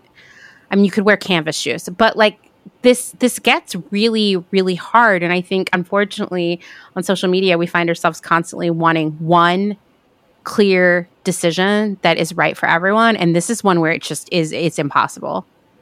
Right now. Yeah, there's no right decision. I mean, I totally get the vegan perspective and it's just not totally aligned with what I would feel good about making as a creator personally. So, yeah, I don't know. It's such a hard conversation, and it's also really hard to answer on Instagram. I know. I'm like, you want to get on the phone? Yeah. It's like, it's really complicated. Like, it's the best thing I can do. And it's like, it's just a personal choice. But I will never forget the first time I posted on Instagram, all I said is vegan leather is plastic. And it was something that had been on my mind for a really long time. All of my other peers in the industry, we had been really frustrated for a long time about the rebrand of pleather into vegan leather because we know how cheap it is, and we know that rebranding it allowed the entire industry to charge a lot more for it, but it was still the same crappy plastic that no one wanted before that rebrand. And we saw how it sold. And I was like, I feel like customers are being scammed like really hard by this, and I just have to come out and tell people that it is plastic, and that's just simply saying that gets a really intense emotional response from so many people. I mean, I would say you should be angry, not at me, but at the industry for not doing better, like saying, I completely agree. Right. Like saying like, sorry, it's just been really easy and profitable for us to keep selling you plastic. Rather than finding something the better. Worst. I know. The worst. It's like, be mad at that because people knew for a long time there was that plastic wasn't really biodegradable, that it wasn't really recyclable, but it was just so cheap. It's still so cheap, Be mad about that. I feel like the scam of plastic, we're still in the early days of uncovering it all, and it already looks worse to me, like exponentially worse than all of the cigarette stuff. Yeah. It's shocking how it's really like leaked into the system in a way where it's hard to go entirely plastic free. It's really hard. And then especially with fashion, it's like every time I try to rationalize why fossil fuels have become so integrated into our clothing, I can't, other than greed and making more money and kind of watering down what would have been great as 100% cotton or 100% anything. Yeah. Not that cotton's totally great either, but it's interesting because the other day I was like, I just kind of want to see, something we talk about is like how right now is the golden era of polyester, even though we think of it as the 70s, that was the golden era. Actually, like there's exponentially more polyester being made now than in the 70s. And I was like, I want to see how expensive the company, the brand has to be before polyester falls out. And I just couldn't get there. I was looking at so many different brands. Yes, we expect, our $40 dress to be synthetic at this point, but do we expect our $500 dress to be synthetic? Probably not. Do we expect our $1,000 dress to be synthetic? Of course not. And you know what? Everybody is doing it now. I'm horrified hearing you say this because I did recently have a shopping experience where I was trying to look for a sustainable brand to buy. What was it? What was I looking for? I think I was just looking for a new blouse because I did this KonMari method and it didn't work out for me. It turned out I only like extremely colorful things that don't match each other. I understand this. This is my life too. So I had to go back to basics, but then it was just shocking. Even looking on things like The RealReal, you're like, oh, this blouse was initially $800. And then you find out that it's a poly blend. And you're like, what? That doesn't make any sense. Yeah. Why is it a poly blend? Right. It's crazy. I was on The RealReal too. And I was like, I can't believe this. Like, I'm shocked, that everything, when I read the fine print, was a poly blend or poly. And like, that's just how insidious it has become, that everybody is doing it. And there are like a multitude of reasons. I mean, it's cheap is the main reason, but there are other reasons too. And it's just, we have to put our foot down as consumers. We have to. Okay, well, speaking of polyester, the insidiousness of plastic in the industry, what are you doing to make Altair more sustainable, knowing that it is really, really hard? So there is a lot of different things that we're doing right now, and we've been focusing on different aspects, right? Because when we first started, we wanted to do it all at one time, and then it was really just debilitating us from even getting off the ground.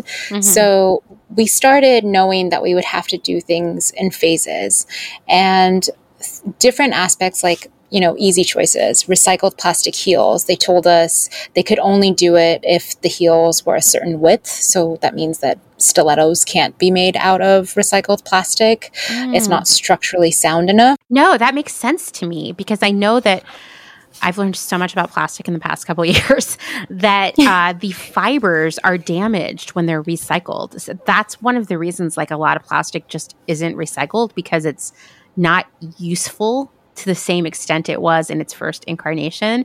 But I hadn't thought about it for shoes. That makes perfect sense. It would totally break.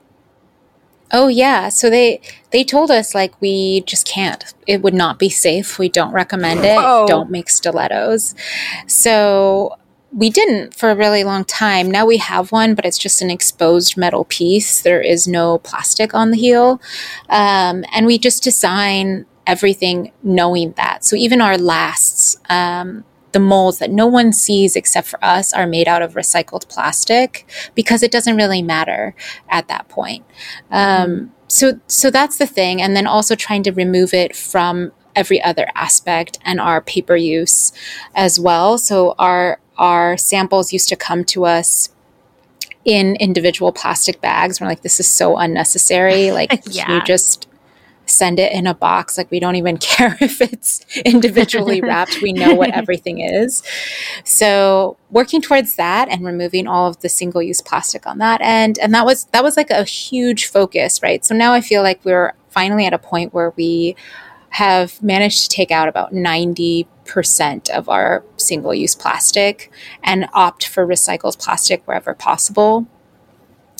And then from there, it's become, we had a lot of focus on ethics and how the people were being treated from the very beginning. So making sure that our code of ethics was being communicated and adhered to in an honest way at our factory and with our third-party suppliers, making sure that there's, no child labor or asking questions like, how much time off are women and men allowed to take for maternity and paternity leave. So those were all the things we looked at first.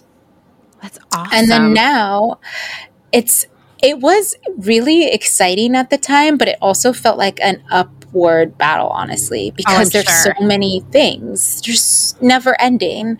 And it almost felt hard because I do think the materials are the things that we've been starting to look at more recently, but they're also the more forward facing side that's easier to sell to the customer. So people will buy the corn leather and not really ask other questions because it's so easy to believe that it must be good if it's vegan and like made out of this, corn alternative. They won't really necessarily dig deeper. And that was hard because that's kind of been the thing that we have been approaching last. But then on top of that now, what I'm super excited about is that we're at a point where we're thinking about end of life and our products and how to recycle them and how to give them just any sort of extra life outside of the customer. So yeah, one thing that we've been doing for a really long time is DIY repair kits. So the stud at the bottom of our shoe that the strap can use to change in and out does come off sometimes, and it only comes off if you wear it a lot. So if you have worn the same shoe every day for like a year, the little piece of glue that had that metal on the bottom of the shoe might come off. And it just seemed silly to let people throw them away or return them. So we ended up making these little miniature DIY repair kits that come with a new stud piece, some toothpicks and glue, and then you can do it yourself. And 100% of the instances, we have not had an issue or someone email us saying that it happened again. So it was just a one-time fix, and they got to wear their shoes for however much longer they wanted to wear them. That's amazing. That's so smart. Thank you. Yeah, that was definitely, it came from a genuine place too of wanting to make these products last and be really complementary to somebody's lifestyle. So, and then on top of that, so something else we're doing is we're offering to cover shipments to the Cobblers, which is this really cool service online, and they restore and repair all different kinds of leather goods like bags, sneakers, leather shoes for women and men. So pretty much anything leather you can send to them and they will repair.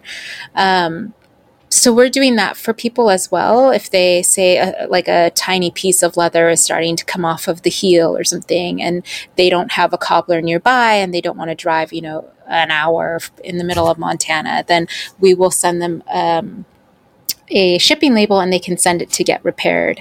And then that just extends the life of the shoe for them as well. And then lastly, in our end-of-life exploration right now, where we are offering people to send their shoes to Soles for Souls, which is this really cool nonprofit that takes lightly worn shoes and distributes them to other people that need them. So it could be anyone who is homeless. It could be, homeless women that are trying to get jobs, things like that. And then we actually just are now working on a new packaging for shipping all of our shoes. It's going to be made out of 100% recycled paper, and it will have different QR codes on it. So initially we had to send directions on how to use our shoes on a separate piece of paper, and now we're essentially putting any sort of thing that would need additional paper on this shipping box. And it's going to be using algae ink, which is also pretty cool. Whoa, that's amazing. Yeah, I'm excited about it. And then that same box, there's going to be a little thing that's like, if you're buying our shoes, but you have some lightly worn shoes that you would like to send, please use this box to send it to Soles for Souls. So it's just really just trying to get this idea that even afterwards our shoes can be sent, or you could use our box and packaging to send it to somebody, to send another pair of shoes to donate. So yeah, that's what we're working on now. And then obviously it's like a never ending There's so many more things we can keep working on. We're still trying to look for really cool vegan leathers. Oh, and so one thing that I'm really excited about is for our spring summer 22. This is our first exploration into dead stock. So we made appointments at Fab Scrap, which is this really awesome nonprofit organization in New York that is collecting fabric waste from the garment district. Went there, shopped for a bunch of cool materials, looked at Queen of Raw, and then ended up making these small collections with our factory for spring summer 22. So a lot of the new shoes coming out are limited edition dead stock, and that's kind of been our way of addressing like vegan options at the moment. That's so cool. I love it. Thank you. It's a lot, but it's very exciting. I mean, that's amazing. You know, it's progress, not perfection. And I mean, like you're making the progress. Like you are going to be inspiring so many other small brands and entrepreneurs and hopefully larger brands too. I hope it's so. Doable, you know, because it's like, I like how you're taking this really holistic approach and looking at all of the ways in which you can make it more sustainable, less wasteful, more ethical. Like, it's not just the packaging. It's not just the materials. It's not just the factory. It's like chipping away at all of it, because it's like a massive thing to chip away at, right? Totally. Yeah, and we're actually now transitioning into chrome-free leather, which wasn't an option to us when we first started because we couldn't meet the minimum order. And now that we've grown, we can finally do chrome-free. So that's a tiny step in the right direction. That is so cool. I love it. That's a really big deal. And it's like, you're a small business, you know, so you already, like, you have to deal with all of these other challenges, and you're still committed to making it happen. And I just feel like that's so inspiring, you know? It makes me feel excited about the future of our world. If more people can approach things the way you are at Altair, I mean, how amazing is that? That's the dream. That's what I fantasize about. Yeah, me too. So let's talk about being a small business. I mean, we already know, like, when we're talking about shoes, you're coming up against MOQs and sexism and all of these other things. But what are other challenges that you feel that you're facing just as a small business in 2021 in general?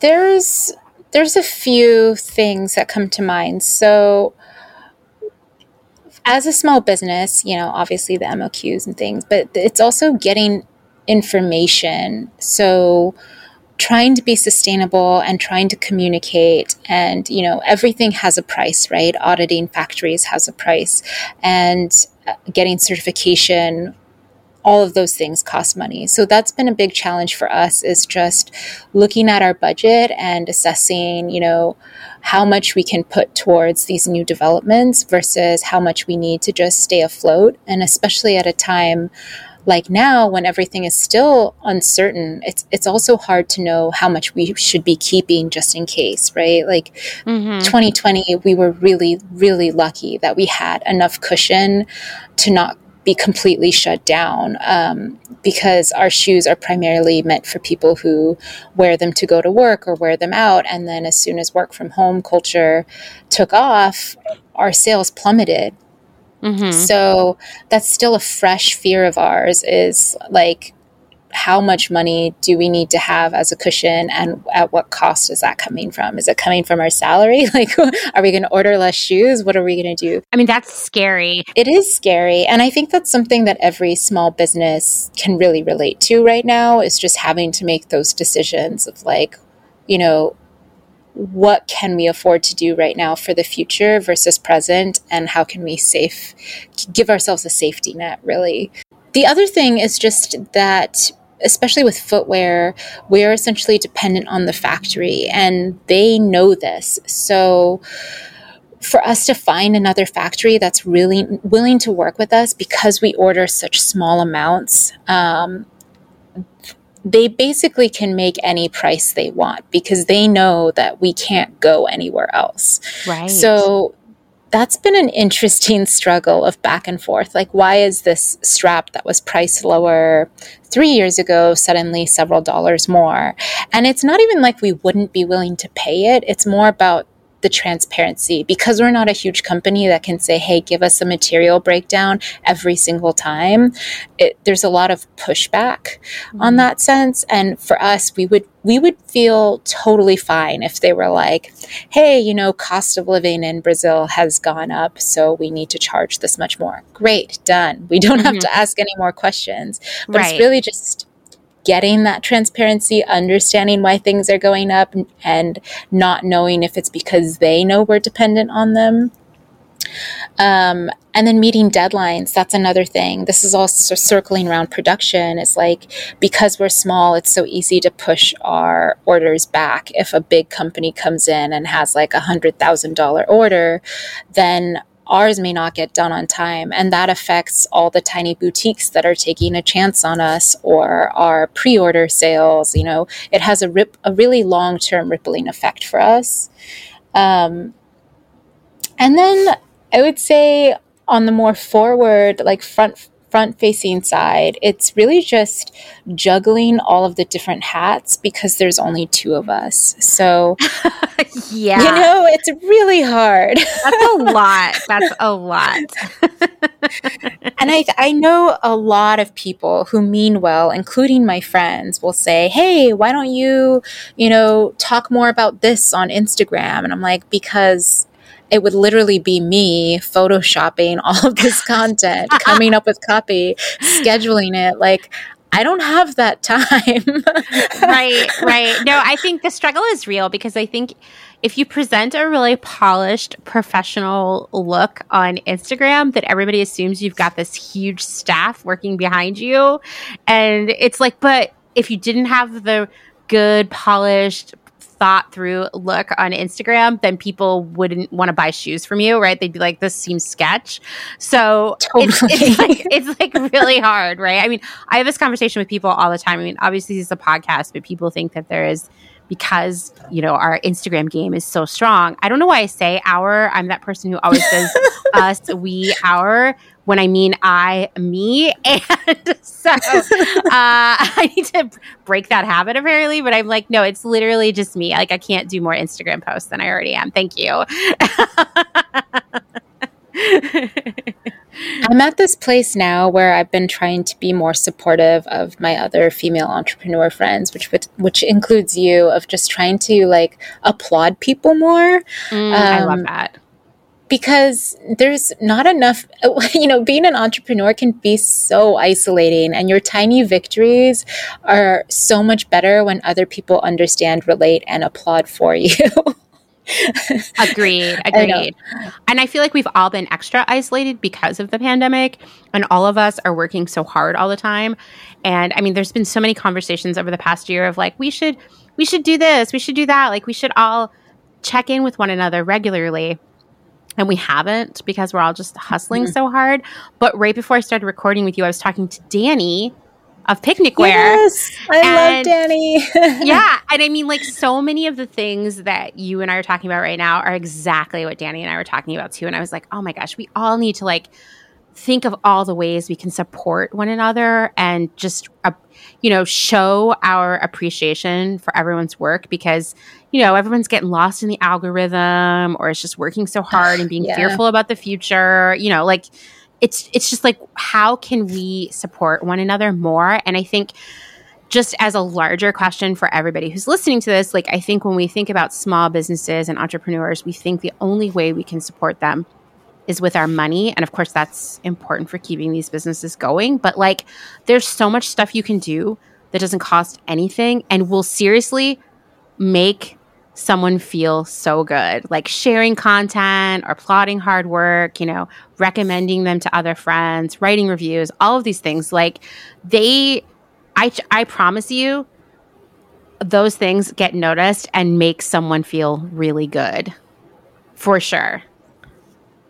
It's true. I mean, we recently got a review and a personal email from one customer about how much she loved our shoes and how happy she was. And it just made my day to hear that somebody was like compelled enough to write a good review about it and send us a private email. It's like, wow, that takes a lot of initiative. But like, days, I probably made your whole day or your whole week. You know, like a whole week for sure. Yeah, like those things are really appreciated, but you don't want to go on Instagram and be like, hey, everybody, like if you felt like sending me a personal email about how much you love my shoes, that would be really great. Now, like I had this friend who would periodically, this is like more in the Facebook era, get really drunk and on Facebook be like, will one of you admit that you have a crush on me right now? And then like delete it in the morning. But this was happening like all the time. And it was just like her signature too much to drink move. But so no one's going to do that. But like, trust me, people want to hear it and care about it. Feel free to let Harmony know if you have a crush on her. Yes, I'm available. I manage all the Instagrams. Just kidding. Yeah, so please just get in the DMs and be nice. Well, do you have any final last words, thoughts, anything you want to say, you know, like to get people excited or get them really depressed, whatever. Let's go for excited, right? Well, okay. So in terms of just one random thing I wanted to mention that I didn't mention earlier, I don't think a lot of people realize that going from Brazil to the United States for a vegan material without any leather on it is at least 30% import tax. So that is a huge impact on our final cost. Whereas if it has leather or has any type of leather on it, it's a 10% import tax. Uh-huh. So that's a fun fact. But aside from that, I'm really excited that we are finally at a point where we can focus on end of life on our product and put more time and energy into that, because it's always been our dream to be circular, if not regenerative at some point, as a shoe business. And I think it's just exciting that we're able to move forward and we survived the past year. We didn't know if we were going to, and we did. So just knowing that and knowing that we can still focus on sustainability and make extra steps is really exciting.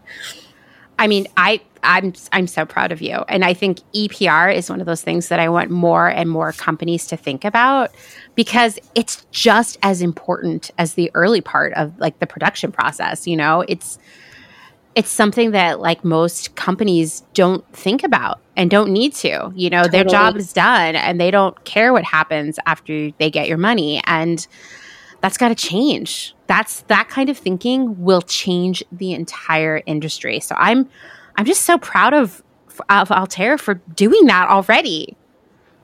Thank you so much. Like, oh man, I was asking for nice words and it happened. I manifested it. Thank you. Thank you, Harmony. This was so great. And I feel like people are already like, wait, what? Shoes have this many parts? So thank you so much for bringing your expertise to the community. Yeah, thank you for having me and just continuing to deliver some mind-blowing, informative podcasts and episodes. I do what I can. Sometimes I'm like, well, we run out of things to talk about, but I just don't know if we will. Like, we've barely scratched the surface on shoes today, you know? I know. There's so much further that we could go. But we could do a whole year of just conversation about shoes. I promise. We didn't even get to sunglasses and jewelry yet, you know? Oh, geez. Totally. Whole other ball game.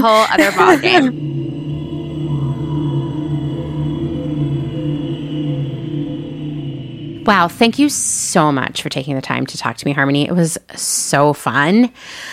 You can find Altair on Instagram at AltairNY. The NY is standing for New York, and I'll link to that in the show notes. Don't worry.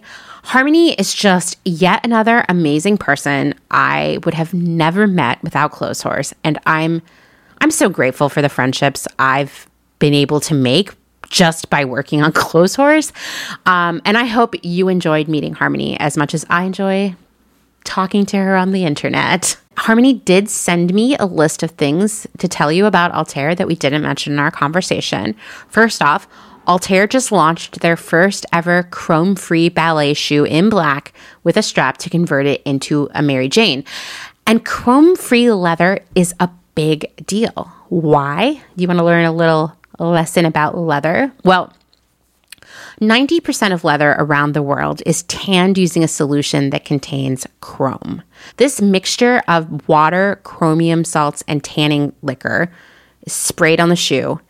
It changes the protein structure of the leather, preserving it and helping it to retain its color. Basically, without the tanning process, leather would decompose because, it's skin. Chrome tanning was invented in 1858, and prior to that, leather was treated using vegetable tanning, which was slower and expensive. Chrome tanning was a lot faster and, of course, a lot cheaper, so it basically replaced vegetable tanning pretty fast. The problem with chrome tanning is that if the process isn't managed correctly, and real talk, often it is not, lead, arsenic, acids, and chrome can get into the water supply. Unsurprisingly, that's a bad situation. It's terrible for the soil, and it's really terrible for the people living around that water supply. They can experience all kinds of terrible health issues, ranging from irritation of the mouth, airways, and eyes, to skin issues, to digestive problems, to kidney and liver damage, to cancer, and even reproductive issues. And the workers tanning this leather experience a lot of these problems as well. So yeah, a chrome-free leather option is a giant leap forward. Altair is also working on a lot of other cool stuff right now, in addition to this chrome-free leather. They are launching their first deadstock fabric collection next year for spring 22, and they're designing heels to be made with recycled plastic. What else? Their shoes are made ethically in Brazil, and they're certified by Positive Luxury for their commitment to sustainability. They also donate 5% to Restore NYC, a nonprofit providing long-term rehabilitation for survivors of sex trafficking. That's amazing. When you hear about how small Altair is, you can't help but ask yourself, if they can accomplish all of this, why can't Nike? Why can't Aldo? Are they still around? I don't know why that was the first shoe brand that came to mind, but why can't all these much larger shoe companies do the same, knowing all the obstacles that Harmony and her partner experience getting this shit done? I'm constantly inspired by how hard so many members of our community are working to make the world a better place, to raise the bar, to change the nature of what it means to do business in this world, and to challenge the idea that things can only be done one way because that's the way they've always been done. That, my friends, is sometimes the biggest challenge of all here. It's so weird, but all of these industries are so stuck in their ways, change is the most terrifying thing for them.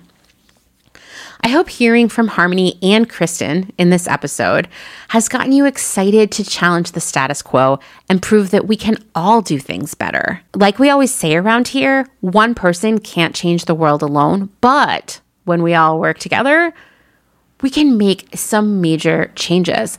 And when I meet people like Harmony, like Kristen, like all of the activists and makers and thinkers and certified rad people in our community, well, I know that we can turn around this big, smelly cruise ship of waste, exploitation, and general despair that is fashion, retail, and just consumerism in the 21st century. We're going to do this. I just know it. Thanks for listening to another episode of Clotheshorse, written, researched, hosted, and edited by me, Amanda Lee McCarty, with a little help from Brenda, with some help from Dustin, with some help from all of you. If you like what you're hearing, please rate and review on Apple Podcasts, or maybe consider subscribing. And of course, tell your friends. If you want to support my work here at Clotheshorse, go check out patreon.com/clotheshorsepodcast, where you'll get access to exclusive episodes and some pretty sick swag. Thanks, as always, to my other half, Dustin Travis White, for our music and audio support. Bye!